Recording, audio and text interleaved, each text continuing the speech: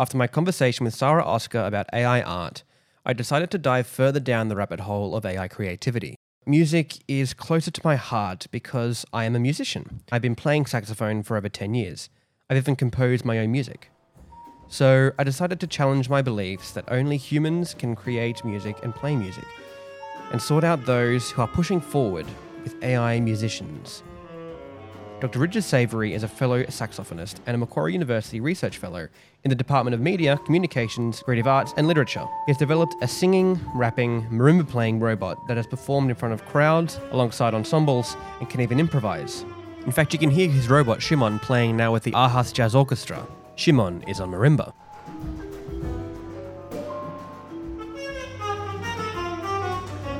I spoke with Richard about performing robots, their place alongside human musicians, and the nature of artificial creativity. So I'm at NQRF. I started at Macquarie this year, actually. And my main goal is to build a new robotic musician. So I'm building a robot that plays drums and then also raps with people. But a really big part is working with people. So it doesn't play drums by itself. It plays with other musicians and interacts back and forth. So what would be the difference between a solo robotic drummer and one that works in an ensemble? Yeah, so I mean, it would work solo. The thing for me, the really interesting part of AI and robots is how humans interact with them. So AI systems on their own doesn't really excite me as much anymore as seeing how a human musician comes in when they play with a drummer, which is much more exciting than a robot playing fast or something like that. Like, I've worked with robots in the past that can play way faster than humans and stuff, and you watch it on stage and like, it's a cool thing, but for me, I'm really interested in how a human will interact and what a human thinks when they play with a robot. Sure. What are the challenges that you've encountered so far in creating a robot that can be musical? One of the big challenges with this whole field is that there's a million different elements. So there's a robot, so there's mechanical engineering, there's computer science, there's the programming. And then after you go through all this like technical stuff, you end up at the actual music part. And so the musical challenges there's many. I mean, so the idea of how it can be creative and how it can learn. But yeah, the big musical challenge, I think, is working out how it can be like expressive and not play like a robot. How have you found ways to iron out that sort of roboticness? Yeah, so a big thing is thinking of what it can learn from humans, so how humans are expressive. So if you think of like a computer system, how it stores audio, for example, or like MIDI, which is like a representation of audio like between 0 and 127, it's very quantized. And so thinking, how can a robot store its audio and store music in a way that's not like quantized down the same way it is. And so one of the big things I look at is thinking of different representations within the robot and ways it can try and understand things that aren't just like a MIDI or things like that. You've also done some work with improvisation. So I think that's I really found that an interesting aspect of it. So improvisation is it's very expressive, free-flowing. There's no real, and there's things that you plan ahead, but you don't really have anything written. How do you have a robot that can improvise in a way that is similar to a way that a human improvises? Yeah, so improvisation is really interesting to me. I mean, I started as a jazz improviser, and I still am. So that was it's really a challenge to put that on a robot. I do think there's lots of rules within improvisation. It's not as free as sometimes it can appear. Like someone I studied with used to say, like, a first rule is you can't light the other performers on fire. Like, there's these boundaries that everyone stays within. And then narrows down, there's things like a chord progression that you have to follow. And so within a chord progression, there's kind of specific rules and specific things. So improvisation is a hugely broad term, but really you end up looking at like a specific type of improvisation, like jazz. And then within jazz, you'll narrow down to a type of jazz. And so that's really the big thing, to identify how it can improvise and what type of style it's addressing, and then try and narrow in on the sort of boundaries within that.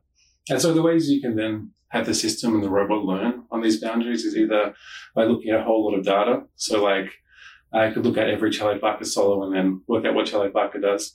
Or the other way that is sometimes they work on is just having a set of rules. So if you have a C major, playing C's is pretty good. And playing F sharp might work sometimes, F sharp 4, but really thinking about when to use that.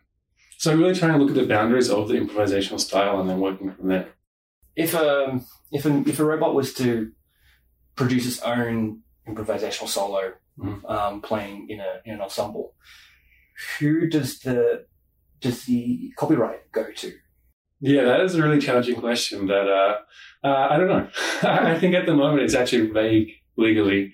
And so it's really just kind of a question of what makes sense. And again, I don't actually know what does make sense. I'm not like really ready to stake a claim. So if it's trained on Charlie Parker, maybe Charlie Parker should own some of that work. But at the same time, a saxophone player who spent all their time studying and playing Charlie Parker what they play then isn't owned by Charlie Parker. So there's this difference between being inspired and where copyright lays. Music and copyright itself is very honestly confusing to me. It's hard to draw the boundaries. Bit outside of your wheelhouse, right? Yeah, I mean, something I think about, but I also like the boundaries are so weird. Like African American music is pretty traditionally screwed over by copyright laws, which really like in America, it strongly preferences things like melody, which is not present necessarily in things like hip hop and jazz as much, whereas chord progression. So there's all these weird hang-ups with copyright that I think the challenges are before AI, actually, honestly, that need to be solved. And so looking at AI and copyright is kind of like a huge extra step as well. So say a few years down the line, we have an AI musician who can produce and write their own music. Where would you count that robot? Would you count that among other artists in the same genre? Or would you include the programmer in that as well? The programmer is a big part of it for sure. I think it's kind of a separate classification to humans. So any system I make is going to have a whole lot of my decisions embedded into it. Like I decide what types of music, I decide the data sets, I decide the software, I decide how it can play physically. There's so many decisions that go on to that. And so the idea of it being like its own embodied self, where it's the artist, I mean, I would say it is the artist, but like from a legal standpoint, I don't really think it is. It's really copying on. But it comes back, like, you can think of the composition as well. Like, I kind of see myself as a composer in a sense, and I'm composing the software that goes on the robot, and then the robot's performing it, if that, like, kind of boundary makes sense at all. So you just came back from a trip to Greece where you did some performances? Yeah. Can you tell me about that? So I was performing in Athens at the Megaron there with Dimitri and some people from Georgia Tech I used to work with. It was pretty fun. We did a set of music. We tried to, when I do a performance like that, try and showcase a bunch of different things. So we had the robot improvising a couple of pieces, like some jazz improvisations, and then also some songs it's written where it sings the lyrics and performs like that back and forth. So it's kind of like this varied set of improvising lyrics generated and then singing itself and then a range of ideas. It's always really interesting to see how people receive it, which is generally positive. We had some problems actually. Part of the robot didn't arrive in time. It arrived like 2 days after I left. Right. So actually it wasn't able, so normally the robot we're working there with, it sings and it raps and it plays marimba, but it didn't have any arms. So it couldn't actually play marimba there. So it was just like singing and pretending to play marimba with like audio playback. And that was really interesting, actually. One of the huge learnings was that people didn't care that much about the marimba not playing. People really liked the face and the singing, and that to them is like kind of the important part of the robot, which is interesting from a musical perspective because you kind of think there's not actually playing marimba. That's like the cool part musically, but just having that agent on stage is really important, which is one of the big things why I think robots are so interesting beyond like just AI and music, that really that embodied and being on stage and being a presence changes how people hear and listen to music. So how does this robot have a stage presence? So the one that was in Greece has a face and it has an eye, and it can dance about on its head and move around. And so it's similar. The one I'm developing here also is on wheels, so it can move around. It has a face and body and like an eye and a speaker on its mouth, and then it can breathe in and out as well. And so it's got this real presence on stage where it's like, or even in a room, you walk into a room and kind of notice it's like an agent or someone there. And that's really crucial to me, this idea that it is something that you come and interact with. Not a piece of software, but like an actual physical agent of some kind. Just going back to the rapping, so you said it sings and raps. Did you train it on any specific artists or just a broad spectrum of artists in the genre? Yeah, so I'll talk about what I'm doing now. That robot raps, but also Macquarie, I'm developing a new rapping voice. And so I'm still on the fence, honestly. Like, I'd love to work with someone. So right here, I'm building it on rapping on just a whole lot of artists. But that is kind of problematic to me, really, this idea of just training on random people who have no say in whether I'm using their voice and training on it. Even though it won't sound like them and they'll never know. I'm really interested in using data sets for people that do know. Working with a couple of people who let me use their voice as part of the training process. So yeah, in that system was training on a whole lot of just a huge collection of data, about 10,000 songs. And so train on the lyrics and generate the lyrics. And then there's a separate process to train on the voice and then use those lyrics on the voice to create the voice.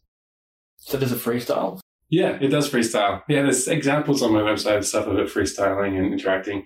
The whole thing, again, I think, like I said at the start, I'm really interested in humans interacting. So it doesn't really rap by itself. It will have a rapper come in and rap with it and then rap back and forth. And so I've done that with a bunch of people. There was an Atlanta rapper I worked with a lot where we have lots of practice sessions where we work out what the robot should say and not say. I mean, there's so many challenges with it, but yeah, it was all about kind of the battle rapping. Technically, it has a Guinness World Record for the first robot rap battle. So it is like a rap battling robot. You train like insults into it for the rap battle? Yeah, it's kind of against my nature to have these insults in it. So it was a very like tame, friendly back and forth. It was quite friendly.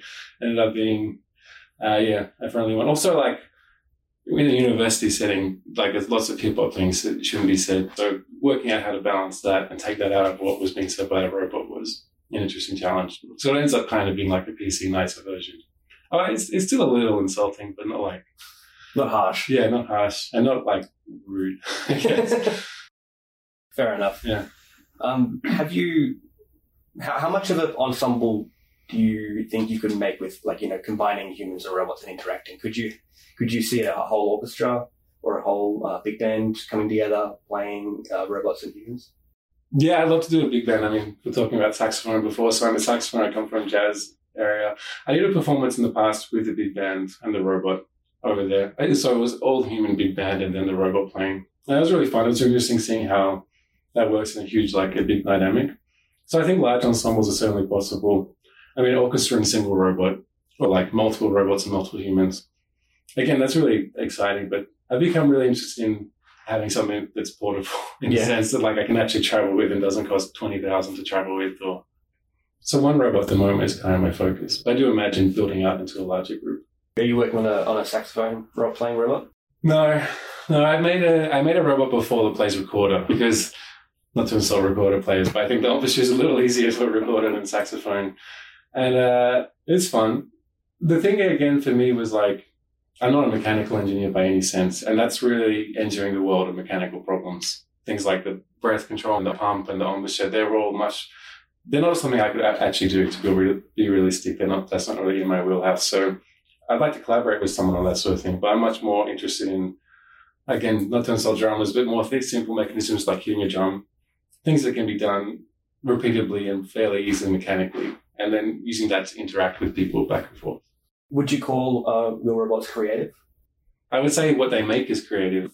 For me, creative is such like I'm much more open about the term creative, I think, than some people. For me, everyone's creative every day, and everyone could be creative anytime. Like the way you draw a painting, and if you have no skills, it's still an creative act, and you're still being creative. It's not that you have to be Picasso or something to be defined as creative. And so I think like a robot playing music is a creative act in itself, and it is being creative. Yeah, so I really think creative is this huge thing. It's not like a small subset of the world can be creative. I think everyone can be creative. And so a robot can well be creative as well.